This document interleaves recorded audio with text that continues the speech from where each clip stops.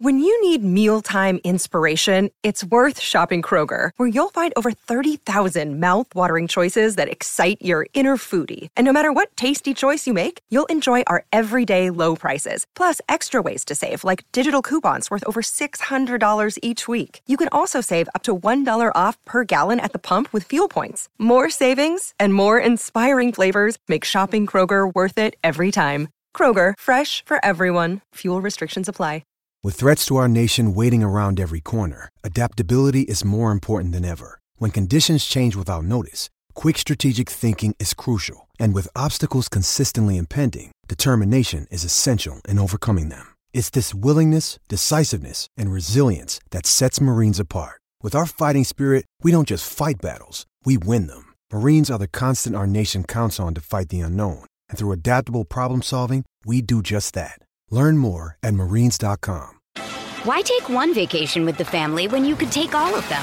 With Royal Caribbean, you don't just go to the beach. You visit a private island and race down the tallest water slide in North America. You don't just go for a road trip. You ATV and zip line through the jungle.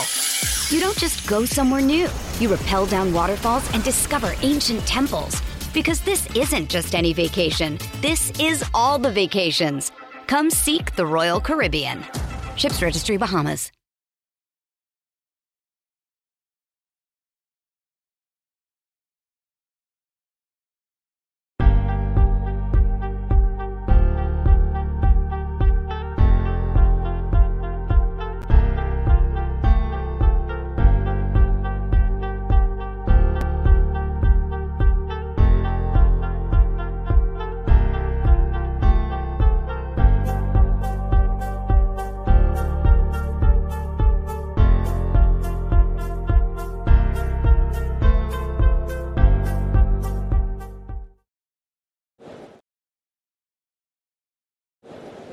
Ready?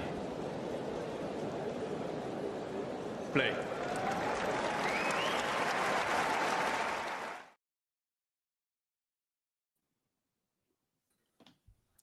Almost ready. Can you hear me all right, Damien? I can hear you, yeah. Good. How are you, Carlos? All right? Oh, fine. Thanks. How are you? I'm good. But Carlos, you just revealed to me, you said, what happens when you drink alcohol on YouTube? And I can't believe you've been doing YouTube for like 3 years. And yeah, I guess. I mean, you've probably got a strict boss, I guess. Maybe that's. No, not really that. But maybe we haven't had anything to celebrate, to have beer or whatever. I don't know, man. It never happened. I mean, you've got something to celebrate in a way today. We've had Novak Djokovic coming to press. We've had Novak Djokovic telling the crowd to shut up. We've had Novak Djokovic getting annoyed. In the press conference, he said, yes, I had a little chat with the crowd. That was funny. What else have we had? We had Italy and the Netherlands. That was an exciting tie for 2 matches, I guess. Yeah. And with GB was probably the sort of biggest letdown, maybe. I mean, I'm sure the Netherlands would be disappointed to go out, but as the Netherlands said, let's start with the Netherlands against Italy. As the Netherlands kind of said in their press conference afterwards, it was kind of the Yannick Sinner show today, right? Yannick Sinner effect, absolutely. And, they actually did well to get to the double because Botic saved 3 match points against Arnaldi. You could have thought, okay, they're going to get beaten in 2 matches, and that's pretty much it. They won't even get that far. And they still made it to doubles with a controversial decision maybe to, not use or don't play Jean-Julien Roger, who is a very established doubles player. But if you look at the match today, Griekspoor was not good at the net, but Koolhoff's serve kept getting absolutely smashed, by Sonic or by Sinner. He kept having lots of trouble in his service games. So I don't think it's fair to, just say, okay, the captain didn't do well with their decision to play Griekspoor. I think actually Koolhoff, if you have to look for a weak link, even though it's not Koolhoff's fault entirely, but if you had to point out a weak link, I would point out at Koolhoff. More than Griekspoor, in my opinion, because his serve was getting picked up more. His serve was, getting them in more trouble than Griekspoor's service games. So that's why I feel it that way. But anyway, I think there's little that they will regret. They fought till the end. They made it to doubles with an Italy team that not only do they have Yannick Sinner, they have Yannick Sinner in the best form of his life. That's the main difference maker, I would say. Damien, what do you think? Yeah, I'm not as positive. The doubles still hurt me. It still hurts me that they actually skipped Roger. And I've gotten in touch with someone who's like, well, let's just say has inside knowledge regarding this. And basically, they didn't want to play Kohlhoff and Roger because they both played deuce side.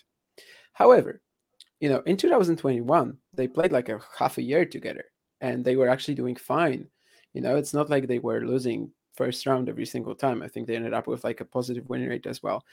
So I didn't think that was going to be an issue. And even if that was going to be a thing, then you still have Matt Middelkop as another option for the doubles. I'm just not really sure why they actually just nominate Kohlhoff Roger in the first place. They have no intention of playing that. I guess there could be some potential conflicts. Both guys are used to playing deuce side, so maybe like a quick switch up isn't great. But I think in the match, I actually still blame Griekspoor more, just because, it's okay that Kohlhoff's serve, okay, he was getting into like a lot of trouble in his serve, but part of that is also what the player at the net is doing, right? I mean, as the player at the net, you're going to be hitting the first shot after the serve like 70% of the time, especially if the serve is good. And Griekspoor is not that great at covering the net, at poaching. There were a few balls that he sort of just lets them fly past him, right? And there's huge issues because either Kohlhoff can't get to it or it's just like super clumsy.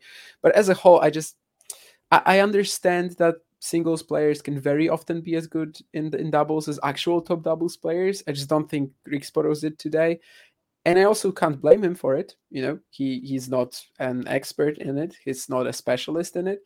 And the whole match overall just was so clumsy from like a total doubles perspective. Like Sinner, Sonego, they also weren't playing doubles. Like these were just four random players thrown onto a doubles court. And that sucks because they had Wesley Kohlhoff. I mean, until recently, he was the world number 1 in doubles. Right now, he's like number 8. I know probably outside of Wimbledon, not the strongest of seasons. Part of that is his serve issues as well. So that's fine. They're of course switching partners with Skapski after this season. But yeah, it just felt so wrong to me that we've got 4 guys and Kohlhoff doesn't really like stand out, doesn't seem like the one who, has so much experience. And the Kohlhoff-Griekspoor pairing doesn't really prevail in anything over Sinner Sonego. But certainly Sinner played its part. The return quality from him was just absurd. Sonego playing some inspired peaking tennis as well. There's always going to be this what if regarding this doubles clash. I do think that was an error, but whether Kohlhoff Roger actually win the match, of course, that's something we're never going to know. But yeah, Botic, the last few weeks have been very good for him. He got close to Arnaldi. He managed to make him pay for some just some tense errors in the deciding tiebreak. So they were certainly still very close. But yeah, Sinner way too good in singles, and for the pairing that the Netherlands put up, also way too good in doubles. The Dutch captain, by the way, I don't know whether he was just annoyed, whether maybe he was annoyed with talking tennis, but he actually stole my microphone. You don't know about this. That's why I was on the press conference. You were or you were not? I wasn't. What were you doing then? You were having lunch or? I can't tell you about it. Okay. Anyway, so basically, because I leave a little mic on the front desk where the where the captains and the players speak and stuff. And I went to pick it up and it had gone. And fortunately, Matt from the tennis podcast said, Paul has taken it. And I was like, what? I think I saw, and I ran after him in the corridor. Yes, and you said, what? I saw that. I saw that. You thought I was like, I knew him or something. I was like, hey, Paul, don't go away without talking to me. So he was stealing your microphone. Yeah, he stole my the microphone. Yeah, I know. Yeah. Oh, of course, it was done. He was taking it with him. It was a joke, right? No, it was done by mistake. I guess that they have like a social media team, and look at Damien, like completely disinterested. No.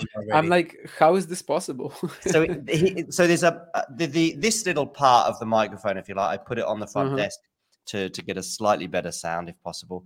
And and he just picked it up. I think possibly because he's been in press conferences before where the social media team have probably put something on the desk like that, and he's just for some reason taken it.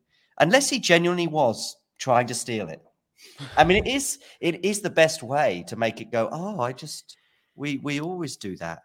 It's a Dutch tradition. Yeah, maybe we evolve in there. We let someone take care of our They things. lost, so would have- he I at would least never wanted have- to have some, some memorabilia from the clash Yeah. from the But I finals. would never have known. They wanted exclusive access to talking tennis. Yeah. They were probably going to, because I think some of this stuff is recorded on these little gadgets. And they were probably going to go through them and send it off to the FBI and all sorts and get to the bottom of the Kennedy assassination. And anyway, I knew you were going to. This has been discussed already. I know. Anyway, tennis. I have to say something about the double. Yeah, sure. Just one little footnote, so to say. Talking about doubles, when Netherlands, when they had their media day, I think this was on Monday, I believe, when there still wasn't like much competition. I was at their training because we were waiting to interview some member of the Netherlands team, which I'm probably sure. Well, actually, it's actually Jean-Julia Roger, and it's going to be a very, very good interview. Actually, Was that the challenger legend that you mentioned? No, not the challenger. Okay. It's not. He's not a challenger legend. Yeah, exactly, because he doesn't really play challengers, I guess. No, but he is a wonderful interviewee, by the way. Trust me, it's going to be such experience as well, right? Like when he talks to you, you can sort of feel that he just gives you exactly what you want and even more. It's his background and his story of life what makes it really interesting. I mean, I'll probably post it hopefully next week, but you say hopefully next week. Yeah. There are 1 or 2 interviews you've done that are still waiting to see the light. A lot of interviews that I've done that I haven't seen light yet. Yeah. That's my problem. Can I mention anything or not? Yeah, you can. Malaga, Washington. Malaga, Washington. Wow. 3 years, but the interview was 3 years ago, 2 years ago. Wait, did you do it in person or no? It was online. Because online. I'm like, where would you meet Malaga, Washington? Amazing. I would have traveled to Santa Monica or whatever. I think he's actually staying around there, but no. But on a footnote, they were training, so they were playing doubles, and actually the doubles that they were kind of trying to get a hold on, it was Grigspor and Kulov against Botic and Roger. So it was one singles player, so to say, and one doubles player facing each other. So I think they knew from the beginning. As Damian said, I don't know why they put in the first place in nomination, Kulov and Roger, because they had been training from the beginning with one singles player and one doubles player. Why did they do that? Why did they? You may as well go 2 singles players or 2 doubles players. But they and they played a set, and like they were competitive playing it. So it was a serious practice. So at that moment, I thought, okay, they're probably gonna play 1 singles, 1 doubles, if it comes to that. Which at the time I wasn't sure it was gonna come down to that, and then it did come to that, and they did that. So it was probably just saying that it was probably something that they had planned from the beginning, I have no idea who this is, but Prodigy English is saying definitely missing my chaos days. You know who it is? I know who it is. Yeah. Oh, okay. Yeah. Joe. Legend, Joe. His name is Joe. Joe? Yeah. A legend of tennis Twitter. Not only tennis Twitter. I think I met him on probably on Twitter or in Facebook. British guy. Joe Tennis? Joe Tennis, yeah. Okay. Yeah. Something like that, yeah. Joe C. I did. Sorry, Prodigy English or Joe, if I can call you that. I just didn't know that was his. How did you know that was his handle on YouTube? Well, I mean, I think it's his handle on Twitter too. Or it used to be or something. Yeah, it's his former account, I think. I actually only know it because he joined a stream recently where I think I was with Scott and Claire, and I was, that's where I learned that Prodigy is. No, but I know Joe from quite a long time ago. Actually, his Insta. I don't remember in which social media did I meet him first, but we got a long time ago. So happy to see Joe. Is it the Manchester United fan? Is it? Yeah. Is that who I think it is? Probably. I think. Yeah. Ah, great. Hi, Joe. Sorry, that's why you know him, John. Because he's a United. I do know he's a United fan, but he's not very active on Twitter these days. He used to be more active. That's true. Yeah, because he's a line umpire now. That's right. I think we all were more active in Twitter at some point. Maybe not Damien because he's kind of famous now on Twitter. But Damien, I make predictions after they happen. Kust. Sort of. So when who was it who was gonna? Oh, that's right. Lehetska was always going to win that match apparently and then Lehetska didn't win. That's not what I said. You mess up predictions. You mess up predictions with analysis. You know. He said it was. I think the other guy. Who is he playing? I've forgotten now. Demon, no? Yeah, Demon. So Demon was always going to be vulnerable to Lehetska, and this is what Lehetska was and it's true. And then Damien has two. He's got two go-tos when it doesn't quite go to his prediction, if you like. And one is choke, which is what he used on this occasion, because then it's like I was still right. Yeah, I was right, but the other one is tired. But I was. Oh. If the other person, so Medvedev, Nadal, he's like insists that Nadal only won that match because Medvedev, of course he did. Tired. But on top of that, that also means that his prediction of Medvedev in straight sets was the right prediction. We discussed this at the Billie Jean King Cup stream. I remember it wasn't terribly wrong. It wasn't terribly wrong. I certainly agree. I actually think that was more right than anyone who picked Nadal in 5. Yeah, I'm serious about it. I did bet on Medvedev in 3, and I thought it was really close. Also, I did bet on Fonseca yesterday, and me too, because the opening price was like what, 230 or something like that. I'm happy I'm not the only one, because when I saw that he was actually a setup and he lost against Burruchaga on hardcore. Yeah, I saw that he was opening as an underdog, and I was like, okay, I haven't played anything in months, but this one I have to hit because that's absolute BS. And and then he still lost. I actually could have cashed it out even before the match started. I could have cashed it out for more. Yeah. And I just thought, okay, but he's gonna win anyway. Why would I do that? And, the odds went down like drastically, and I think that's because everyone bet on Fonseca. But also because the opening odds were just absolutely ridiculous. I mean, they were pretty much the same as Fonseca against Kovacevic, which for Fonseca, Kovacevic, I think they were pretty much spot on. And now suddenly against Burruchaga. Yeah. You see, John, that Damien and I are in the same video, the same pod or whatever, and the discussion always turns into challenger. I feel like I'm listen, I've got one thing. I'll bring it back to Davis Cup. Joe is saying, Carlos, I hope you still have that towel from Madrid Davis Cup 2019. Did you meet each other at this tournament, or? I actually don't know what he's talking about. Because I wasn't.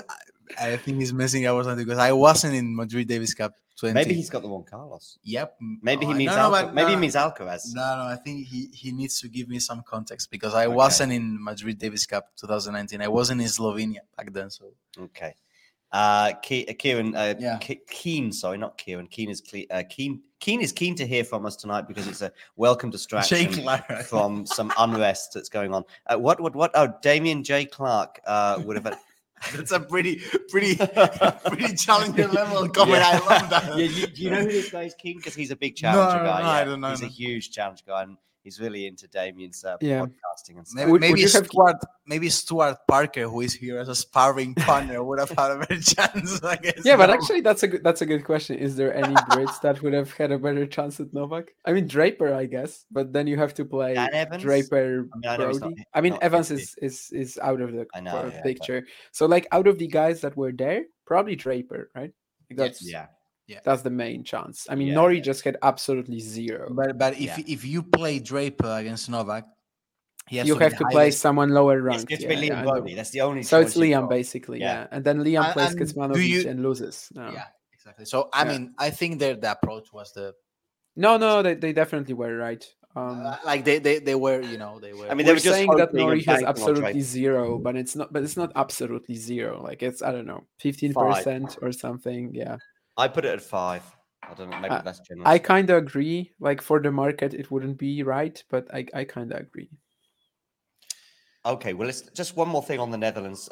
We could do more than one thing, but I want to say something about Botic, because I was really pleased for him to win that match, because I was very worried for him when he was a breakup in the third and he let that go, and he kind of went into sort of timid mode. And I don't know if somebody said it in the press conference, whether it was him or someone else, but there's sort of two forms of anxiety.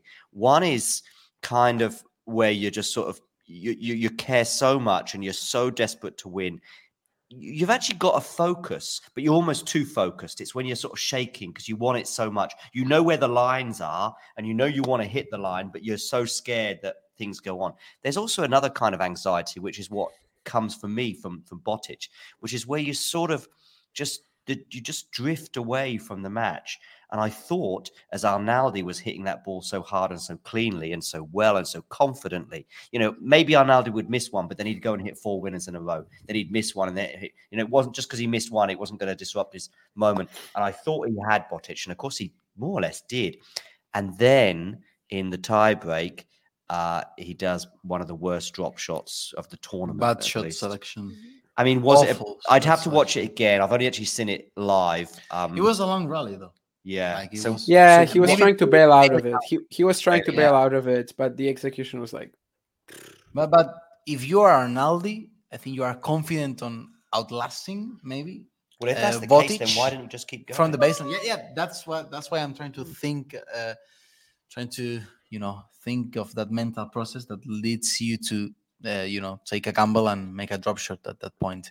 When he was, if you go to a, 50 shots rally, I think it's probably Arnaldi who has more endurance than Botic. Maybe I'm wrong, but I think it's his game. I don't know. It's reasonably close to me. Clearly he was in like two minds constantly there. 6-all, he hits a rocket forehand, and then suddenly on the next point he's unable to do that.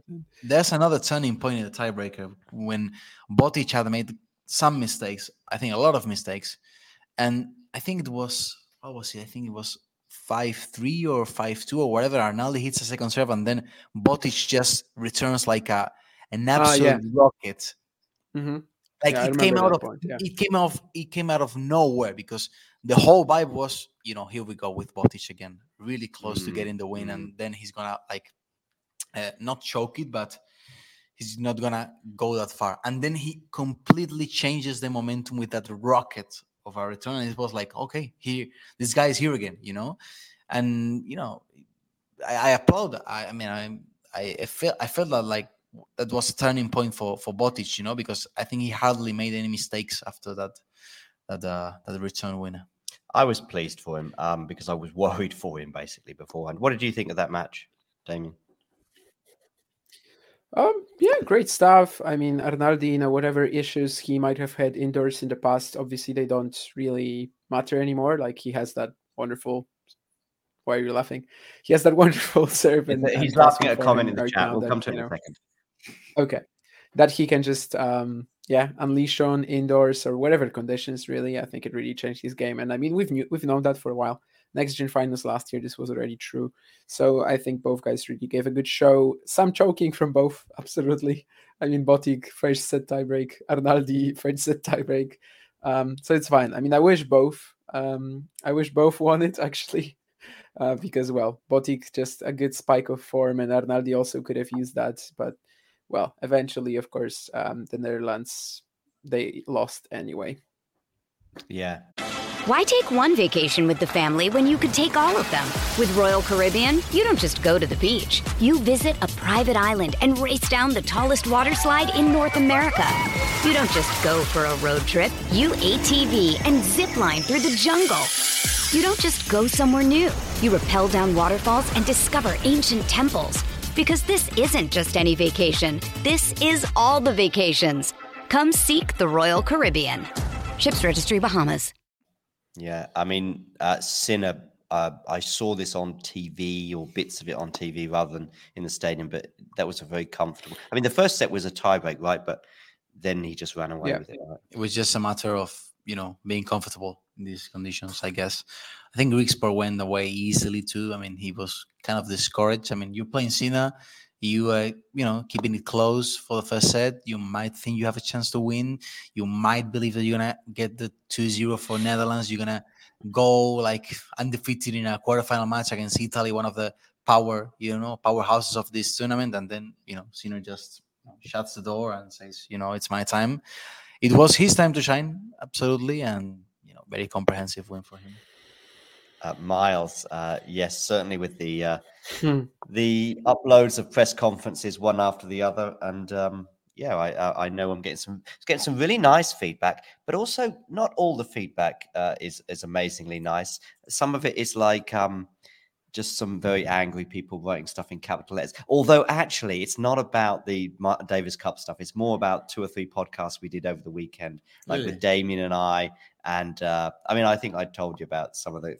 You know, I mean, you're an old hat. I think we are used to it. You're know? used When to you are it. in And I'm used to it kind when of. when you are in YouTube, you get used to this comment, as you said, with capital letters. Like Yeah, they are yeah. shouting, they're screaming for the attention. On, and then there's like foam coming out of their mouth, you know. Yeah, just chill the. Yeah, exactly. Yeah. Anyway, every number one is there have been multiple number ones. Every number one was the greatest in their era. Remember that comment? was that one I should remember, Damien? I don't remember it. Yeah, you sent it, and it was this guy who was basically screaming that we. Oh, no, okay, I mean you sent it on the group chat.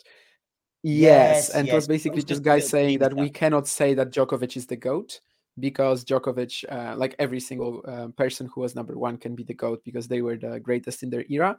And it was funny because right after that, you actually sent a screenshot of a guy who was actually complaining about our depiction of Djokovic in the podcast.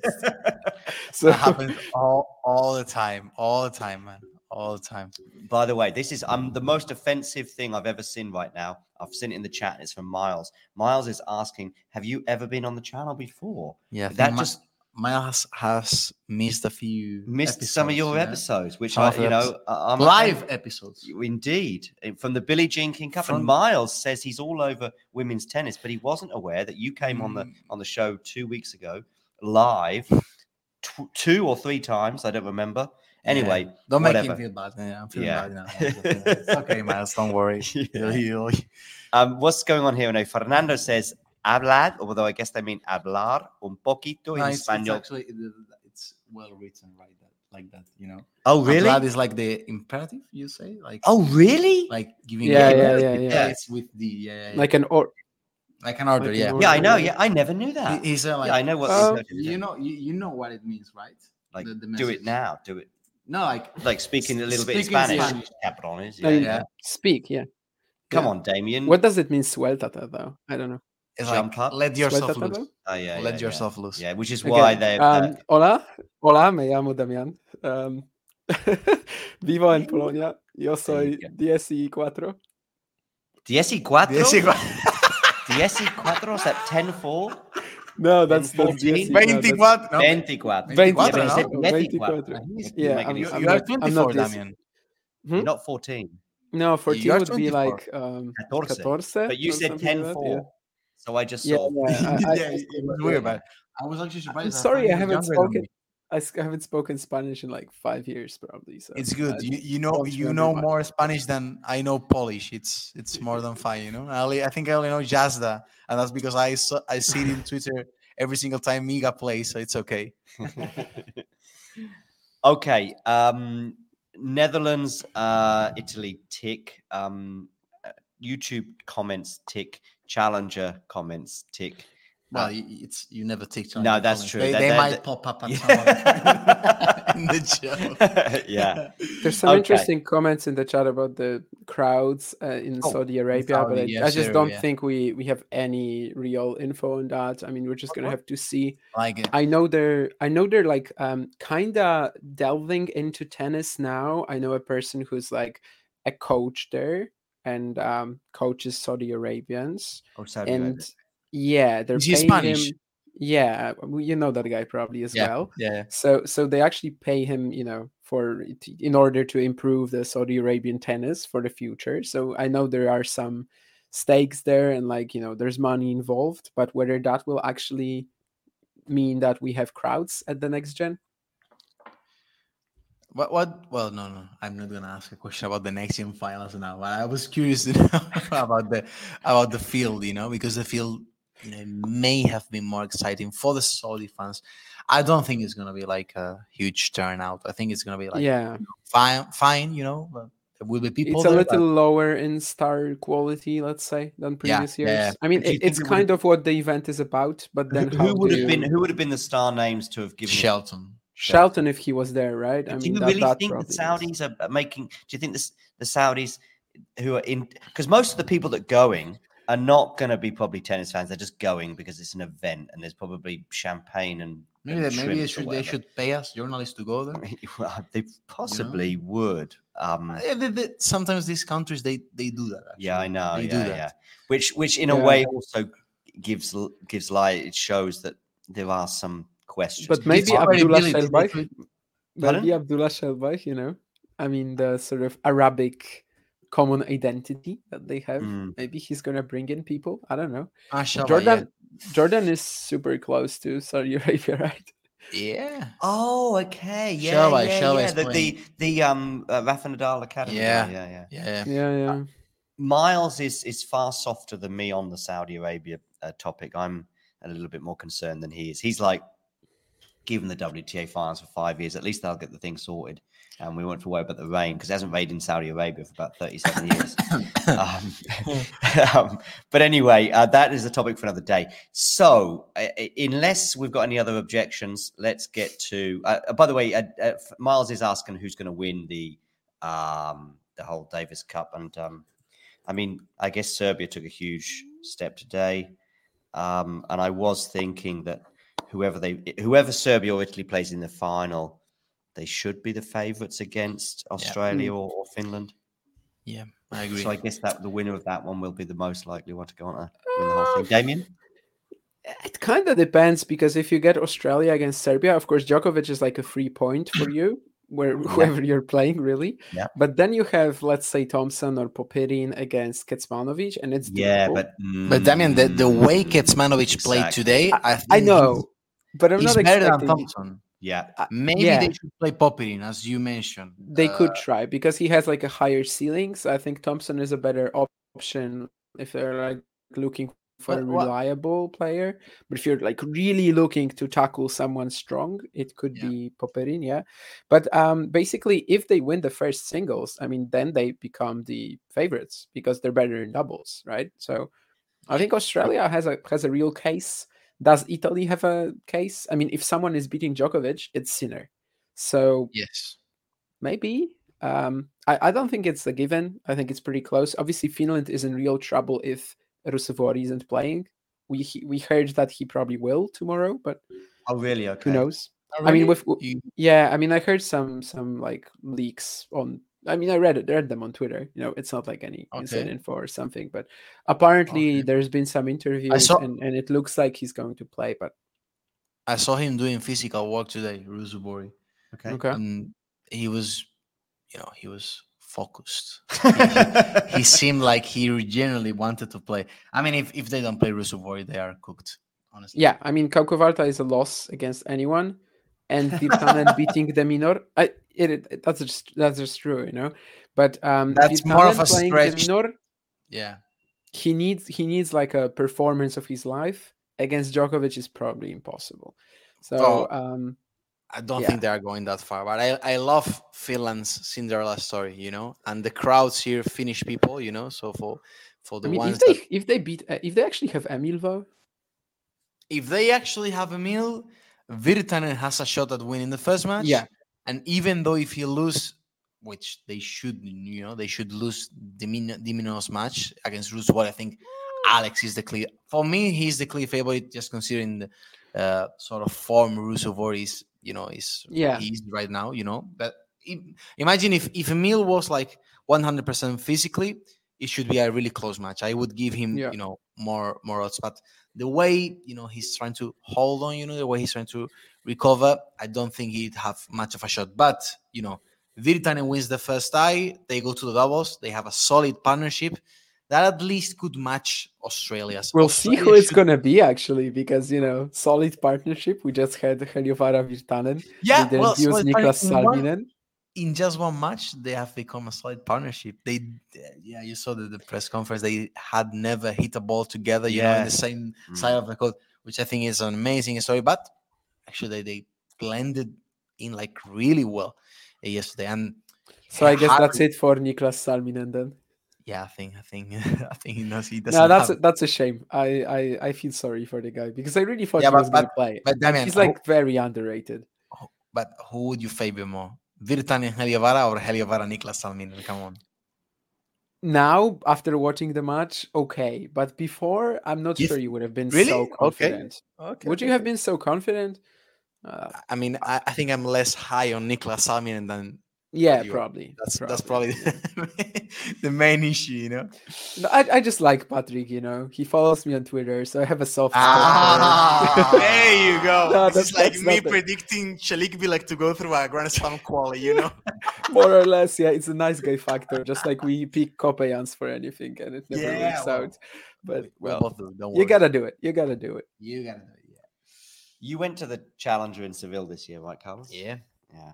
That sounds like a cool one. That's the second week of the US Open. And I should have gone because I tried to get accreditation for the US Open, got turned down, and just decided to go to Lisbon. If I'd have put my thinking cap on, I'd have gone to Seville for that second week. It was the last year of Yellow Clay. Actually, I haven't shared it on Twitter, so maybe he will forgive me a little bit for saying it now. But I recorded a podcast with Florian Herr, the German challenger guy, talking about the all the stuff that you don't see, on TV about how organizing a challenger looks like and how the yellow clay looks like on person and all the main activities that were done at the challenger. Yeah, I mean, I would love to host you guys anytime. Damian was really close to coming, but the dates didn't fit, Yeah, So the flights were just like Monday, Thursday or something like that, and I had to be in Szczecin on Sunday, so it wasn't possible for me to go Monday. So Monday, Thursday didn't make sense because I would only see 2 days of tennis basically for like the flight is okay, but if you're only going for 2 days, then it's actually really expensive.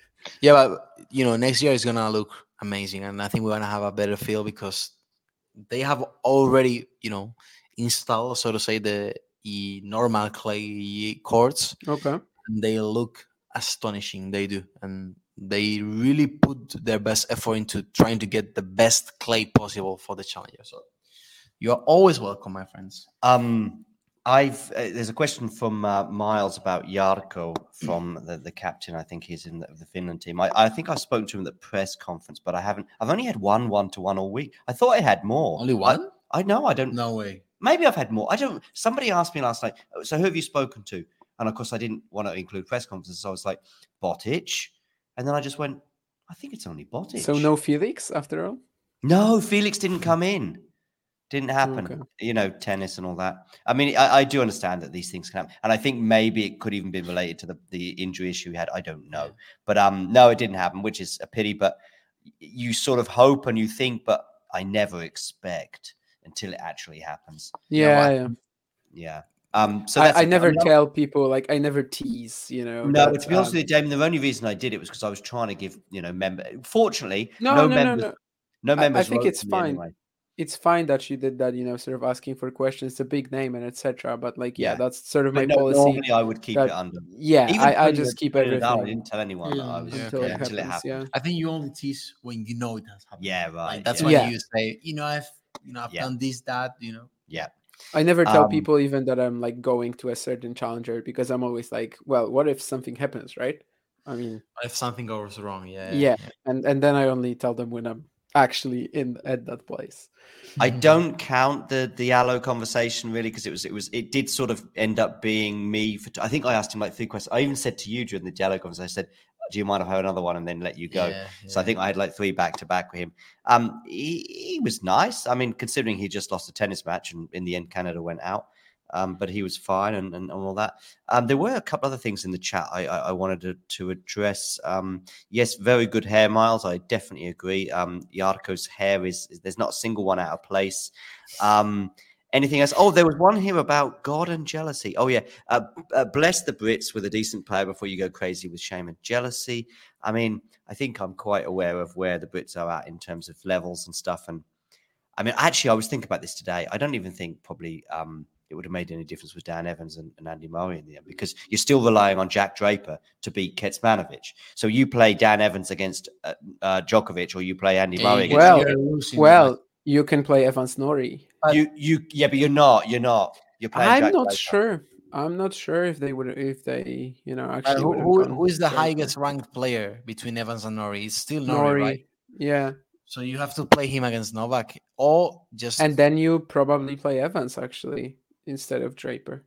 I think Maybe Evans beats the Kecmanovic. best chance for Great Britain would have been Evans first, like highest ranked player, Draper second choice. I agree, but that's Norrie. like a tennis hipster edition. We think like this because we're sort of thinking this tennis hipster way, and I'm actually not sure that you can't ditch your best or your highest ranked player. I mean, it's like saying him, you are top 20 in the world, but I don't believe in you. It's just shattering.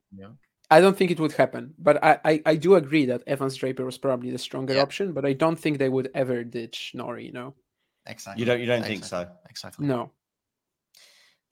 Even though Norrie, I think he lost 2 matches he played in group stages. Is that right? I think so. Did he? What, in Manchester? In Manchester. I think he played 2 matches and he lost them both. So who was carrying Evans, right? Evans was carrying and Norrie was... In the doubles. Yeah. They saved 3 match points against France in the doubles. Oh, yeah, right. It was the shootout for who... Yeah. Let me... A really bad picture, but this is Kecmanovic basically celebrating match point. But it could just be some random drunk guy who's run on the court with a tennis racket. Look at how bad the picture is.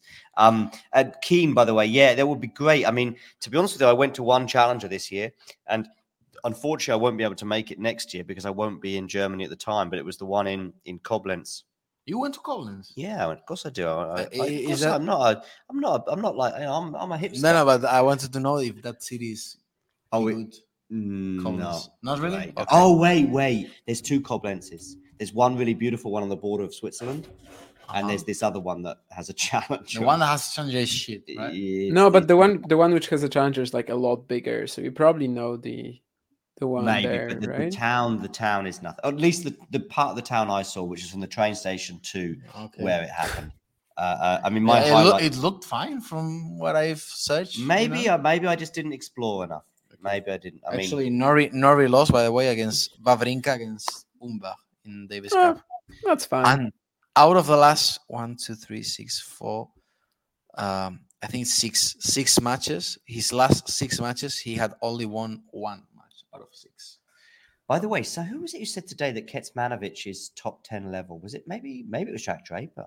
Somebody said it. They said Kecmanovic played like a top 10 player today. Okay, played. Okay. Maybe. Yeah. I think that's a little high. There, but you could say that about lots of people's ceilings. He did play an excellent match. It was a good press conference with Kecmanovic. Oh, it was great. It's a pity because I've lost the video and I haven't uploaded it yet. Maybe I'm going to get it tomorrow. But you've lost the video, really? Yeah, that was. It's so. It was a 5-minute. I mean, it's not. It would have probably only got a couple 100 views or something. But it was fun because I spoke to him about Estoril, where I said, "You told me you were on fire in Estoril," and he said, "Yeah, that comment didn't live very well in terms of it because he lost the final and then had a bad 6 months basically." Actually, following up on that, the first question that I was like, it must feel nice to win such a close match in tough fashion after the year you've had. Yeah, and he was like, yeah, I mean, it's actually really good to win a match like this after the amazing season I've had, like trolling a little bit. And this was the first question. So you don't know if he's really serious. He's really, just laughing it out. Yeah, he's funny. I've only met him 3 or 4 times, but met him, Damien, give me a break. I love it. I've only met him 3 or 4 times. There you go, baby. He's in the top. He's like a top 50 player. I've only met him 3 or 4 times. You're turning into Simon Briggs by the minute. I know, but I have sort of. I mean, okay, maybe not met him. It's like we hung out, and he's like WhatsApping me all the time. And also these 3 or 4 times, and the only is like. Wow. One of them was in a mixed zone, so that's a bit closer than a press conference, as close as it gets. As close as it gets. If it's not a 1-to-1, which is impossible. Yeah, at the moment. Unless it's the players' party in Szczecin. I don't know. I haven't been to a players like. Oh, John actually doesn't know. Yeah, John doesn't know. I'm not allowed to know this sort of information. No, you are. It's just No, it's fine. It will come up. It will come up at some point, I think. I mean, it's a story I tell to a lot of people who will not share it with the outside world. But yeah, someday. The story is his or yours? What? The story about the players' party. No, mine. From Szczecin. Don't try and steal that I one. think you probably saw it, Carlos. I think on the if you group, post it in the Twitter group, yeah. yeah.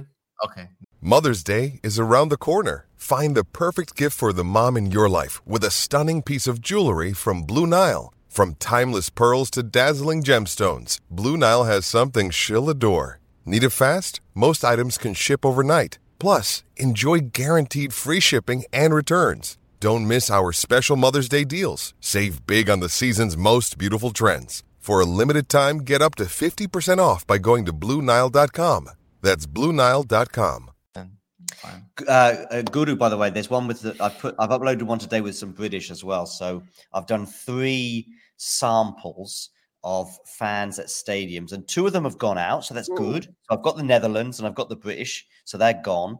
Because I'm just obviously next time I can do Serbia, because I think the Serbians probably drink a bit more than the Italians. So I'll probably go for the Serbians. But not more than the Finnish. Oh, no, the Finnish are the kings. So we know that. Yeah. But I've already got some Finnish content in there. And so they're playing Australia. I've already got Australia as well.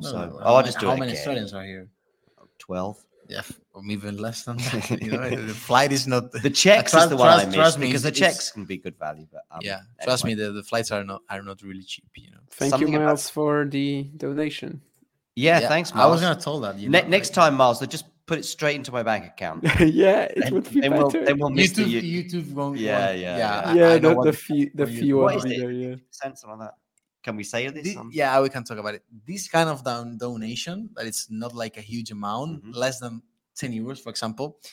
I think they usually get around 40%, maybe even less. So I get 40%. No, you get 60%. Okay, 60%. YouTube gets like 40%. Okay. When the donation is bigger, 50, let's say 50, they do get 50%. Okay, so of the donation. So it's like, you're feeling like you're being absolutely stolen, But I mean, I've had even worse experiences than that in some cases with YouTube. So I mean, let's talk about Kecmanovic, by the way. He was amazing. I mean, one of the key points for me is, unfortunately, somebody beat me to it with this question, but or mentioned it before I thought about it, was just on the return today. Draper was okay at best on the. I mean, there was. By the way, I still think Draper's level wasn't too bad today.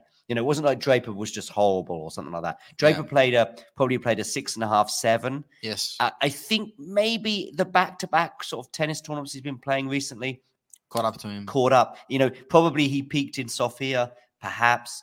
But he still had the funny thing with his forehand today, which I do think does let him down sometimes, and it did today. Every time I tweet about his forehand letting him down, a minute later he'd go and hit the best forehand you've ever seen, Second tie break, the banana down the line. Right, exactly. That was one of them, yeah. But there was also one game where he kept nearly getting broken, and it kept happening. So although 7-6, 7-6 looks like it could have gone either way, yes, that is the case. So we could easily have had a third set, but the better player in each set by a margin of, it was easy. There was little debate for me to say, Kecmanovic was the better player in each set, and if there's no argument for that, really. I agree with you. And he played as close as he has recently played to the version of him we saw against Alcaraz in Miami. He mentioned at the press conference that from Stockholm on, he has sort of felt better than during the whole season. Like, he got a little bit of confidence in this last stretch of the season, but, he had been a shell of himself for the last, 5-6 months. It's good to see him back in the mix. I don't know, Damien. I have my issues with this because, for me, after that Alcaraz match and, the whole first 2 months of 2022, it's kind of tough to say which Kecmanovic is actually the real Kecmanovic, right? Because it's like a shell of himself, a shell of that version, yes. Yeah. But after that, we don't really see that guy for the next year and a half. So, I have an issue definitely with him as a player who can go forward because, that aggressive version that we saw today, it's rare. And of course, 2022, the beginning of the season, ridiculous for 3 months, but that was really the extent of it. But yeah, certainly it was nice to watch him here, like playing such inspired, positive tennis. I guess that's what you get from the Davis Cup setting. And yeah, I think in the stream that we did, John, on the Davis Cup preview, we were mentioning that basically Draper is like, because Djokovic is guaranteed almost to get a point, they also need to rely like this on Draper. And I did have a really bad feeling about all of this pressure on Jack. I don't think he actually lost it because of pressure. I don't But think like, so, but he did I think mention a it. lot of people were like mentioning that. Well, basically, let's say I saw a couple of people just trying to sort of predict how the ties could go, and like Draper was like an insta lock to get a point for them. And they were like, okay, so this is going to deciding doubles. And I never really felt like he's like a 2-1 against Jarek Kecmanovic or 60-40 is what I said before. Lajovic. Yeah, I think even that was a little much. Potentially, I mean, of course, next year, he has a great season. He could be a 2-1 against Kecmanovic in 12 months. But yeah, I just wasn't really convinced, and I was afraid about this one. And yeah, I was afraid probably from the first game, actually, and I started thinking, oh, okay, this is going to... And I think like I said, every service game, Kecmanovic was getting close, and I think there was one that Jack got out of at 15-40 in the first set, got away with it. There were several love 30s and 15-30s in the second and set. Draper didn't get to deuce himself, right? Never got to deuce, never got a break point, of course, as a result of you don't get to deuce. And there was another thing I want to say. Oh, yeah, so Jack did say in the press conference afterwards, again, actually, probably just giving it about the right amount of consideration, was that just probably did have a bit more nerves because he knew that he had to win, really. He said, what did he say? Something about Cam. He said, so, I mean, Cam's about to start. He's just starting his match with Djokovic. And he's like, I back Cam all the time or something like that. That's the best way you can say it. I back my colleague. I back my player. I back my man. But that doesn't mean I genuinely think he's going to win, and that's as much as you can do. And so therefore, he did recognize that he was in a very different way. Kecmanovic was, had a situation for Serbia to deliver, and Jack had a situation to deliver for Britain. But Jack's situation is you've got to do this because we're going to be in trouble in the next one. Whereas Kecmanovic is kind of like, you could basically book our place in the semi-finals. Kecmanovic is like Lechečka or Griekspoor, right? I mean, getting a rival who's ranked a lot. I mean, maybe not higher than you, but who's like rated higher than you.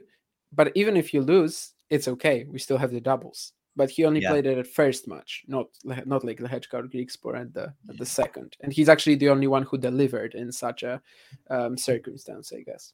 I think actually noting also that Serbian media weren't really relying on Kecmanovic at all, or at least that was the vibe that was around the stadium when it was announced that he was going to play instead of Diere. I was really surprised that Kecmanovic was picked instead of Diere because it seems that Laszlo, had a much more solid season than Miomir, and that maybe they just thought solid isn't going to be Jack Draper, but but then they wouldn't pick Kecmanovic either. Like, he's the epitome of solid and nothing more, generally speaking. Kecmanovic had already played against Draper and he lost.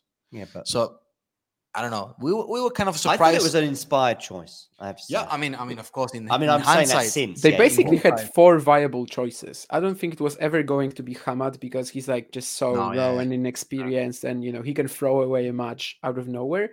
But I don't think he was like completely out of the consideration because he might have the highest ceiling out of them all. It's a similar situation to Italy. They may as well choose Sonego, Arnaldi, Musetti between the 3 of them. Yeah.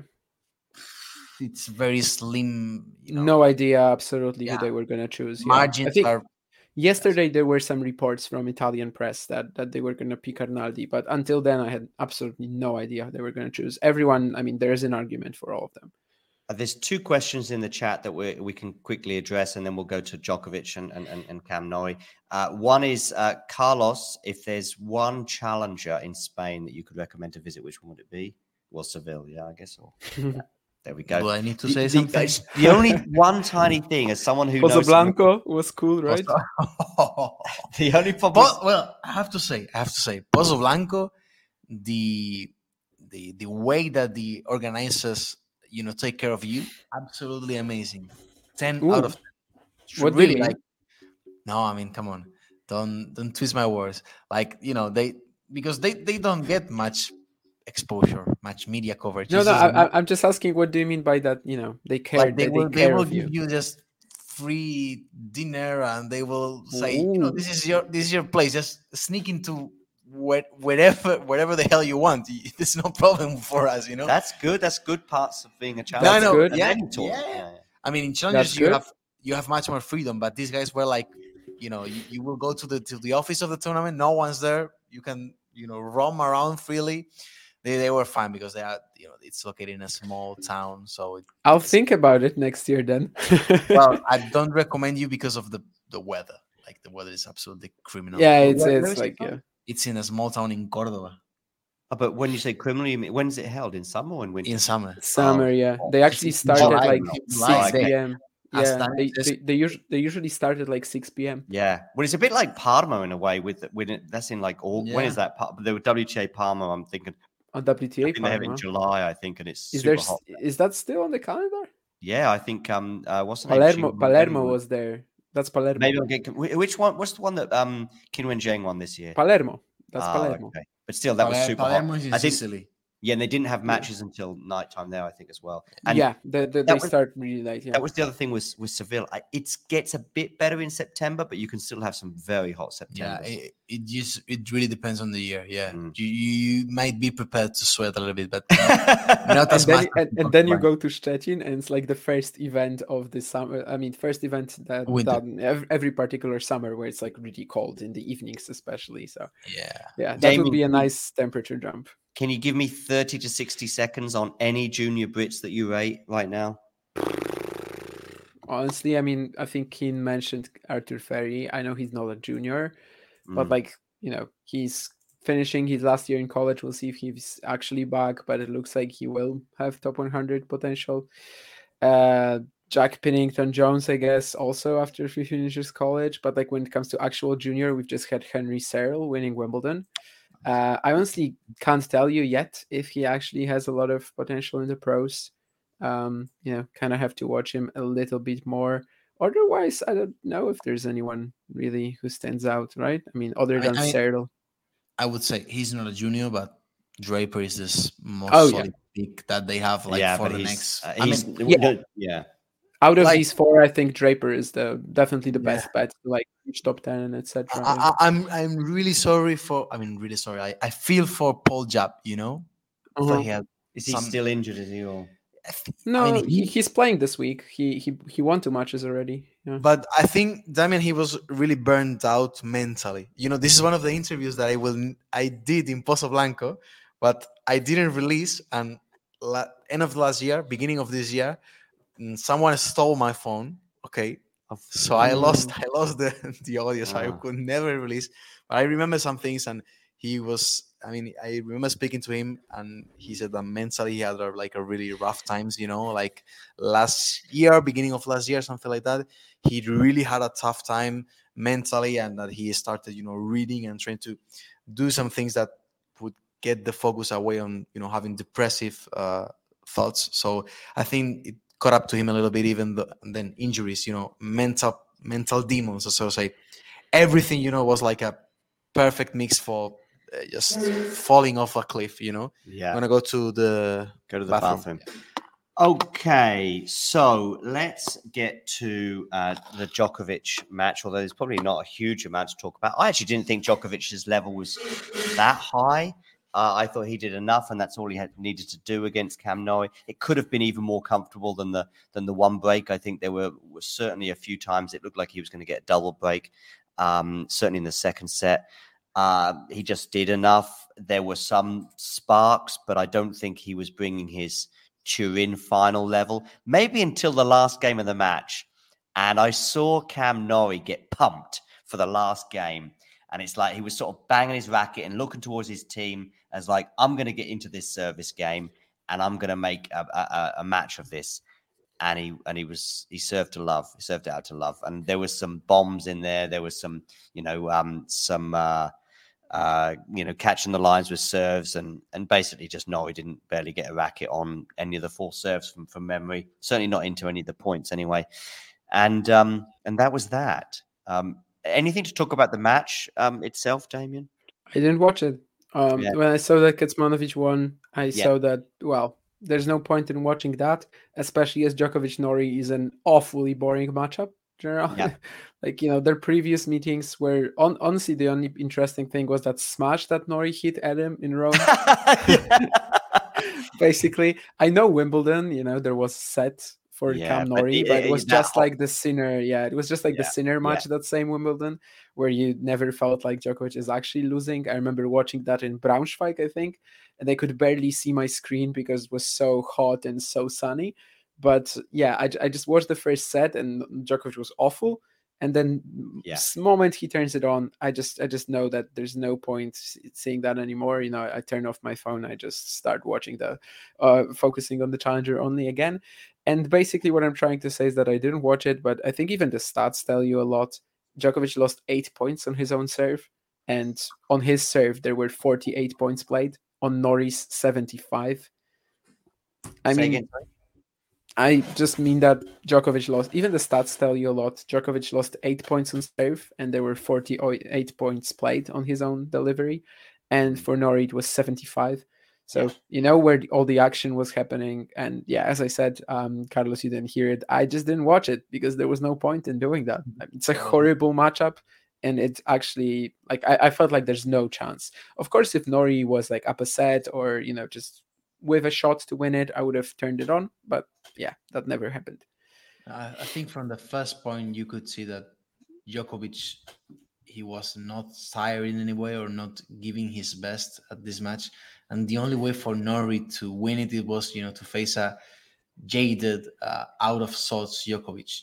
He wasn't. So from the first break, and I think Novak, also, his dominance was even stronger because he broke at the beginning of each set. So it was like, there's no contest in every single set because Novak has the lead already from just the start, and I mean he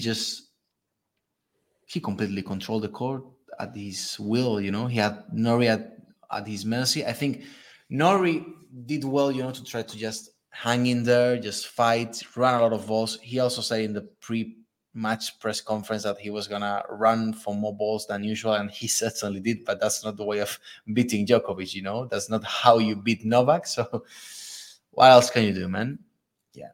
I mean, it was kind of a flat-ish affair, even within the stadium, of course, which had more Brits in there than Serbians. I was looking around at them, and they were obviously pleased to be watching Novak Djokovic, but that was about it. That was about all they could take from it. That they were there to watch, one of the top 50 players of all time. I would suggest he's in the top 50. Top 50? Novak. Top 100? Top 100, yeah. He's not a challenger legend, of course, but he'll never get that. He's won a couple. Has he won a couple of challenges? I don't remember exactly how many, but I think he won.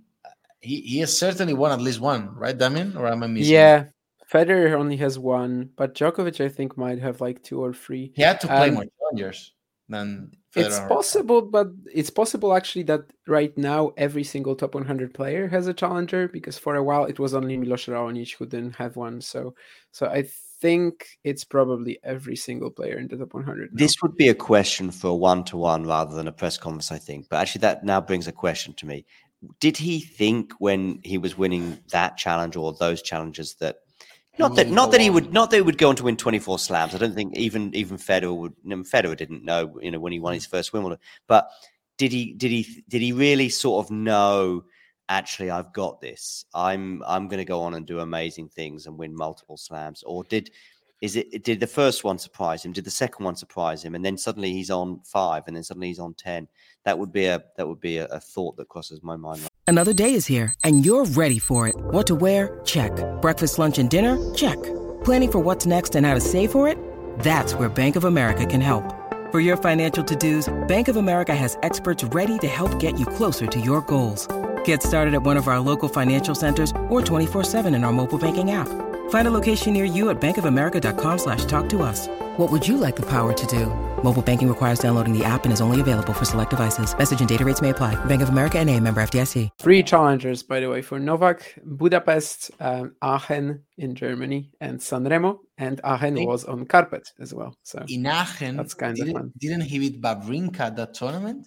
I think he did, and I remembered that as well. But I thought it maybe was the final, but it's actually not the final. Yeah, I can't tell you right now which round it was, but I'm pretty sure this is their first match. Yeah, you're right.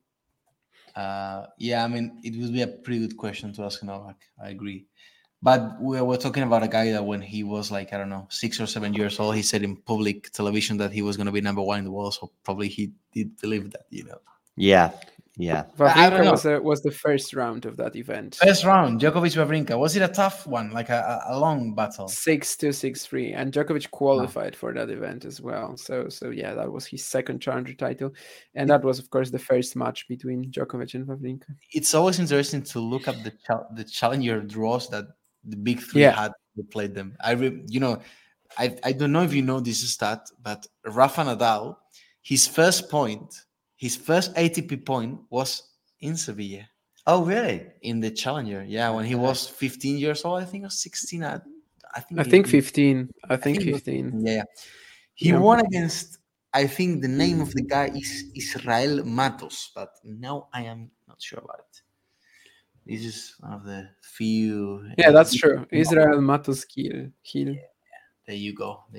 First win of Rafa Nadal at ATP. There's a line in a Federer book that I read called The Roger Federer Effect about a year ago. I had the authors on the show, and there was a line in there. It was the one maybe that stuck in my head more than any other line, was about the moment when Federer got his first ATP point and how cool that was, And yeah, I kind of found that one more moving than winning his 20th Grand Slam. It's like that must be huge. It must be like, wow. It depends. Like for Federer, wasn't that huge because, well, he was already probably a Wimbledon junior champ, right? So, he kind of knew that he was going to get far. Maybe I wasn't thinking specifically about Federer. Maybe, I don't know. I just remember going. In general, wow, yeah. Cool. I mean, wouldn't you want to earn your first point? There's this great book, by the way. I think it's called Chasing Points by a British tennis player, Greg Howe, who in like 2006, 2007, he was over 30 already. He quit his teaching job and he decided to just, he actually had training in the past, right? His brother as well was a tennis player. Well, also like a, let's say, almost pro. And he actually started traveling the world. He started traveling to play tennis. And eventually he managed to get his first point. And he even played qualifying in Dubai, maybe also like Bangkok. The only place where you can buy a point qualifying wildcard. Yeah. Well, no, I don't think he bought it though. It was just the fact that after he got his first point, some of these qualifying draws weren't full. And he would sort of travel there and just pray that he gets in. I will find the book actually, but Greg Howe, and he like Howe, and he ended up playing like Sergei Stakhovsky in an ATP Tour qualifying match. So it's a cool story. It's like 200 pages or something like that. I will find it in a brief second. Do it. Keen says. Yeah, of course he's got everything. I knew where it is, so it's easy. That's the book, Chasing Points, a season on the pro tennis circuit by Greg Howe, and he released it in like 2019 or something like that. Maybe. Where did you buy it? Amazon? Internet. Internet. Yeah, he released it in like 2019, I think. So it was like a memoir written, 10 years later. Yeah, 2018. I think I probably read about this coming out on like men's tennis forums or whatever, like whatever I was reading in like 2018. And yeah, I just decided to buy it. I ordered it and I've read it like 3 times already. So Keen asks, and I think this is probably not music to Damien's ears, but it's certainly, maybe Damien, you wouldn't go as far as this suggestion, but Keen suggesting that maybe Norrie will fall out the top 50 next year. I think he could fall out and then come back in, and I still think that he's not someone that will probably that he'll still be consistent. Yeah. And he's not someone he's not like a Kyrgios who just go like, No, and he's probably not someone who'll just be like, that's a funny comment. No, Do you know this guy? no, I know. no. You think it looks like we know each other from that comment? No, but maybe he was just trolling, joking. Yeah, I normally those kind of comments are not. Well, if this comment is real, it means you've made it. Congrats. Anyway, Norrie, top 50. What are your thoughts of falling out the top 50, Damien? Probably too much, but I wouldn't be surprised to see him drop off in the rankings at least a bit. He has a lot of points to defend early in the season, and if he doesn't pick it up somewhere soon, it is very possible. Yeah. I mean, top 50, kind of unlikely. It's just so consistent. And even when we're talking about him not having a good event in like 6-7 months, he's actually still winning a lot of matches, right? Like he's just not getting the impressive wins. He's just getting, whatever. He's beating the players that he sort of like has to beat. And I think that will keep him in the top 50. But, if you're thinking about him making progress next year, it's going to be hard. Yeah, I agree.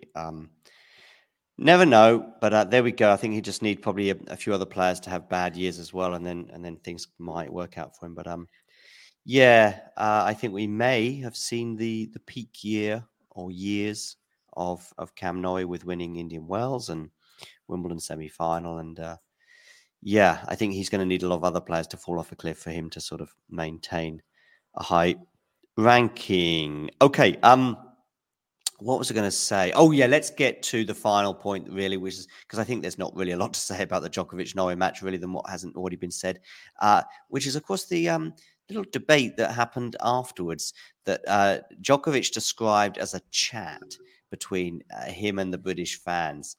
I actually think that the British media were trying to make it more sensational. I heard them talking among themselves, and they were like, "Wow, I think there was a lot of needle going on between them, and Djokovic was doing this, and the fans were doing that." And I think it really came down to no more than probably every other Davis Cup stadium that's ever existed. It came down to nothing more than one significant issue. Djokovic is giving his on-court speech, and they're still banging the drums. You think that they might have been doing it intentionally. I think that they may have been, or they may have just been doing it. We don't know. But it was annoying because I wanted to hear what Djokovic had to say in his on-court interview afterwards. But of course, it did also inadvertently provide the most entertaining part of the match, because the match didn't provide anything entertaining. But what was entertaining is when these guys are banging the drums, and Djokovic says, "Shut up." And then you be quiet. And I think he might even have said, "You should leave." Yeah, no, I think he said, "No, you shut up. No, you be quiet." Yeah, you shut up, you be quiet. So that was during, and then basically when he said he was saying like when the guys started beating the drums, banging the drums, he was like, I want more from this. I will have a good sleep tonight. I will have a good sleep tonight. Yeah. So don't worry. Keep doing it. That was fun.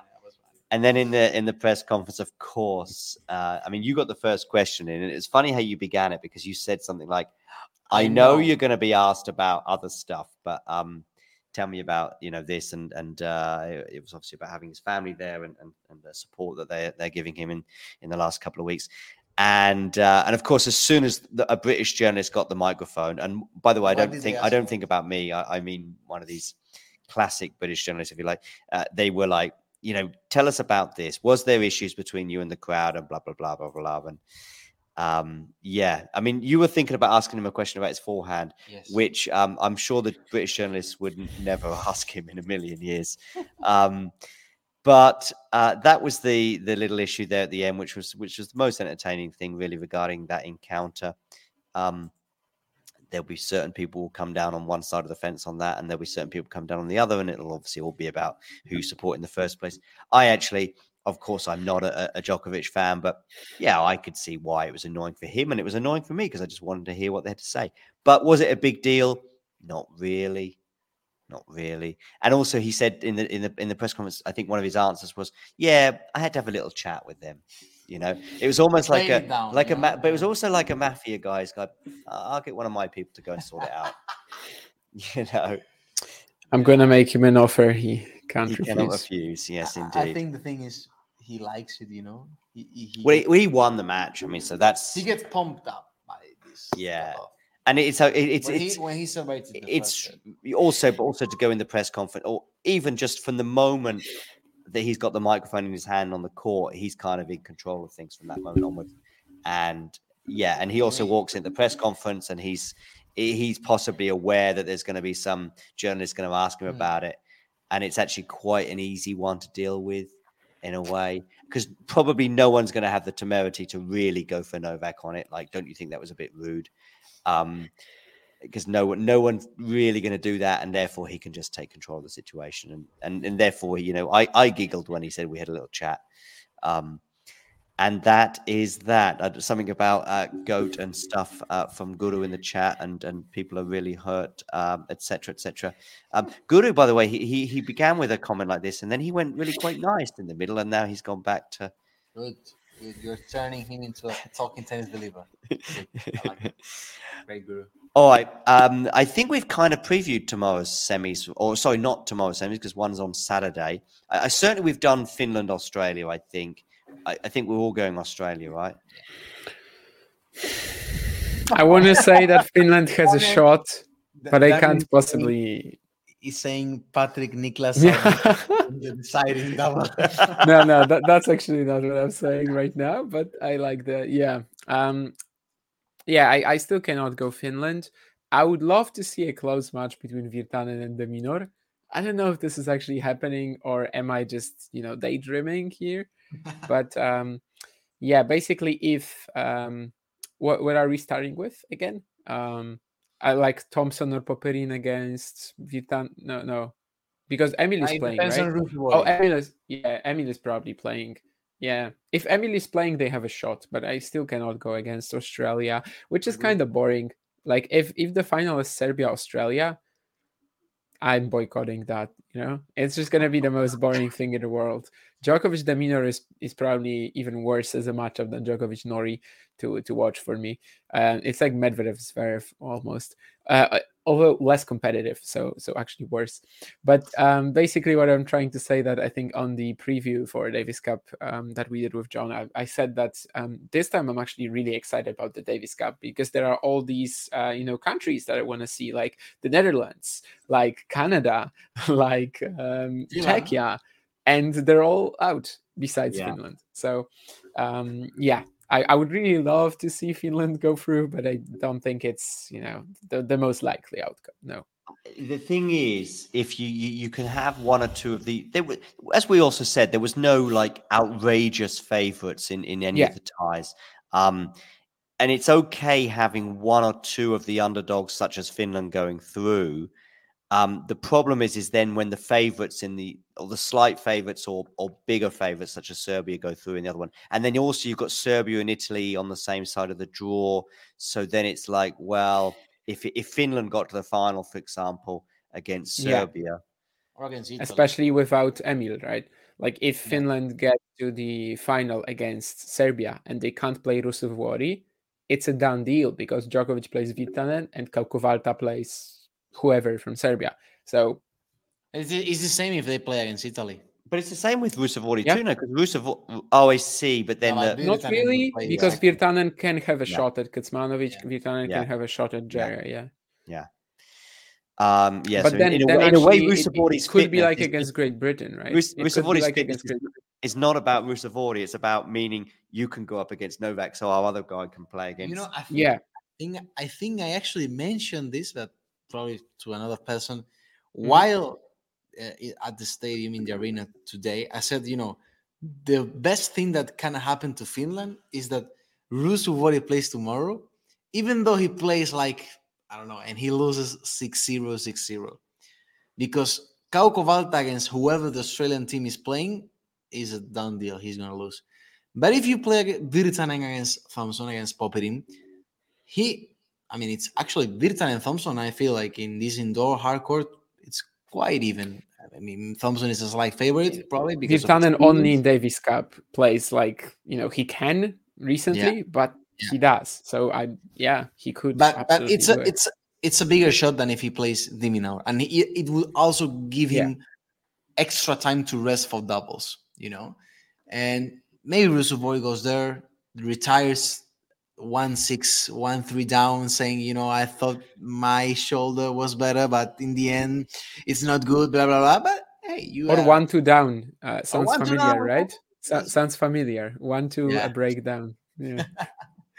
Yeah, but just, I don't know. I mean, if I am a Finland, I would think that way, and then go to doubles. It's a little bit of a shutout. I think Australia would be a little bit of a favorite there, but it's it's doable. Australia Italy final could be interesting, competitive. It would also depend on the point between the second higher. Yeah, although we might get to a point with Sinner just playing back to back. I mean, he played doubles today. He played singles. He came back off that run in Turin. We do see him.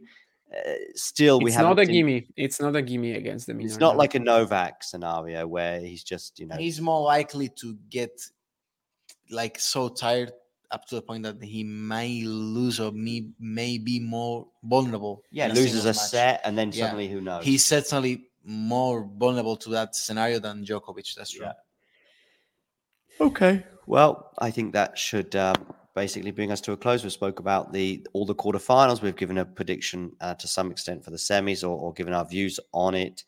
And we've spoke about Djokovic's little chat with the crowd. And make sure you hit the like button. Make sure you subscribe. What's going on here? Damien, Carlos, have you watched the Finland number 3 before? Does he have potential? Oh, okay. I wasn't seeing the comment. I thought I'm reading. Patrick Kaukovalta. I've watched him a couple of times this year. In Tampere, he played a great match against Daniel Michalski. I honestly thought he was actually going to maybe be competitive against Raonic because, well, who knows where Raonic is at the moment. But after watching that match, he was just so, clunky. And at some point, he just started approaching the net on every single point. And as a whole, he would that was his only game plan. He wasn't able to hold up in any rallies. He's like a bit of a, he's not a great mover. Let's say that. I mean, he is a little underrated, but like a little. He would be better off if he had played in 2002, 2003. Interesting. Why? Because of core quicker court. Okay. Yeah. Okay. Yeah. Eero Vasa, maybe they could have played him, but I don't know if he's even there. I saw him in Sevilla, and he has no chance. I think he actually might be.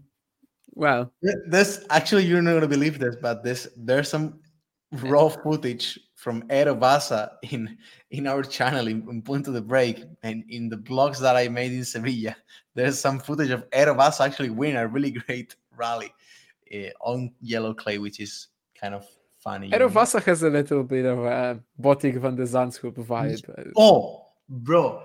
I thought that he was a mix between Botic and Jenson Brooksby. Just go and watch the video. I'll link it to it. If you look at him, the apparel that he's wearing and the way he's moving, he's the perfect blend between Botic and Brooksby. But sorry for stealing the. That's it. No, it's wonderful. But that's it about Eero Vasa. This is of a conversation as he's gonna get here in talking to. So it's from singles. It's from singles. That point that you mentioned. Yeah. He was playing. I think he played with Lawson. Link the video. Doubles, right? But He was playing doubles, but he played first round of qualifying there. Okay. That's where the footage comes from. Can you find it? Yeah. Can you find it? Yeah. So I remember him playing with Lawson, I think, there, but I didn't remember him playing singles. Oh, and he actually took a set of Miguel Damas. That's not. And he said for the match, choked it. Ooh. Oh, choked it. You're going for that trick of mine. I'm speaking just like you, man. Spending too much time. Is that a Tony Nadal video there? No, but he's just talking about what Tony Nadal said. But we do have an interview with Tony Nadal. Oh, do you? Wait, where is it? Is it not the second one or the first one? Here. So we can put it in the show. Wait, I can. What about my copyright? No. So I could put it in the live chat. Okay. If it's YouTube's copyright. John doesn't want to show people Eero Vasa. Oh, I see. You want me to show? I might be able to. I was just putting a link in the chat. I probably for Davis Cup review preview talk about thing. I mean, I'll put the link in. How do I copy from from the chat? Say again. How do I copy the link? Oh, maybe you. I guess I have from to the go chat. to. Although I guess I have maybe to you go can to on. YouTube. You I can mean, just click on you it on probably YouTube. can on YouTube, No? but not on StreamYard, right? So I'll probably have to go to the YouTube version simply.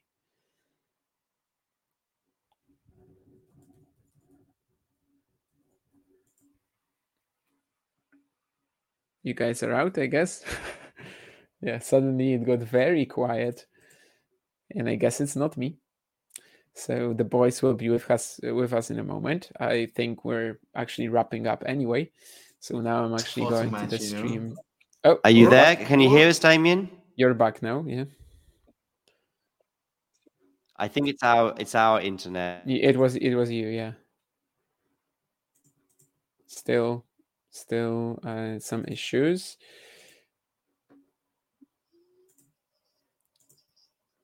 John didn't want to show us the Aerovasa video, and now they're boycotting him. The Finnish Tennis Federation has decided to take down our stream. But as I said, we are kind of wrapping up anyway. What? Who? What? Hmm? Can you hear me, Damien? What happened? Yeah, I can hear you. No, I was saying that the Finnish Tennis Federation is trying to take down our stream because you didn't want to show the Aerovasa video. Oh, why don't you put another frame? No, this one put an Aerovasa frame, which is what the people are looking forward to see. They don't want to see your face like that. I mean, I probably say that they aren't, but let me just try and find a frame. No, let me over there. Okay, just a frame. They don't. Yeah, but why don't you want to put that? I mean, just because I'm super tired. Oh, okay. So this is the yellow clay that you're talking about? Yeah, this is. Okay. There you go. Here he is. It's like he's in prison or something. But look at how he finishes his serve motion. look how can the people see it? Just put it. They can, as you were there like this. Look. And that's enough there. I think they can see it. Can you see that, Damien? I don't know if you can see that very well. It's on the left side. Yeah, I just started watching it now. What the hell is that? Really? That was a drop shot? Was that what I was supposed to see? No, because I'm watching it. He's in the middle of the serve. Listen, I want to go and wrap this up. People are telling us, look at this. I guess now I'm watching that rally. He's watching the vlog. Yeah, he's watching it. Yeah, I'm watching that rally. Right. You're actually right about Brooksby. I never noticed that, but he actually has this like very loose. I can't describe it, but like he finishes off that smash or he finishes off that drop shot, and it's like his racket is like barely gripped in his hand, and like he just moves like this, and that's Jensen Brooksby in him. And Botic is like the whole physicality. Yeah, so it makes sense. I thought of him as Botic combined with someone else that I can't remember right now, but Brooksby actually makes a lot of sense. Yeah. Right, on that bombshell, I'm going to bring this to an end, and we'll see you all again very soon. Yeah, I know. I showed that one earlier. That's a nice line to finish on as well. Anyway, thanks for tuning in, and make sure you give the Magician a follow on Twitter and all that stuff and social media. And absolutely. If you speak Spanish, check out Punto de Break for sure. Yeah. If you speak Polish, I showed you Damien's Polish nemesis, didn't I? Nemesis. He did a live show, I think, from the Euro 2024 thing. Why is he my nemesis? I don't even know who that is. John has been sending me screenshots of the guy, and I'm like, who is that? That's the first thing I asked him. Like, why are they related? And he said, they're not related. They're Polish. They're both Polish. And they're both kind of very different. I don't know. They are related by John's delusion. That's it. Still in my head. But he did enter the live chat for me once. He wrote a couple of things in Polish, which I translated, which was just like, "Hi, I am the guy from the other channel," and just saying hi. But Yeah, I mean, even then, obviously, he's not writing in English. Damien speaks English. They're just opposites in every single way. All are opposites. On his YouTube channel, I hope I don't sound like I'm mocking him because I actually do think he's kind of funny in a way, even though I don't understand him. He's got a crucifix behind him, you know? And that's something I would never have in my room. You know? I mean, Damien has a European Union towel, which even for flag. Damien, It's a flag. It's a flag. it's a But flag. it's a gift. That guy has a crucifix, and probably Damien has a Yes. Niklas Salminen Yeah. picture. The you know? opposite. Yeah, I Oh see. yeah, for sure. And that's the opposite of a crucifix. A Niklas Salminen photo. They just pray to different gods. That's it. Right. Before we hemorrhage any more viewers, anyway, I'm going to say, you know the drill and all that stuff. So speak to you soon. Cheers. Bye. If you enjoyed this video, make sure you hit that like button. Don't forget to subscribe and click that notification bell so you don't miss out on all things tennis.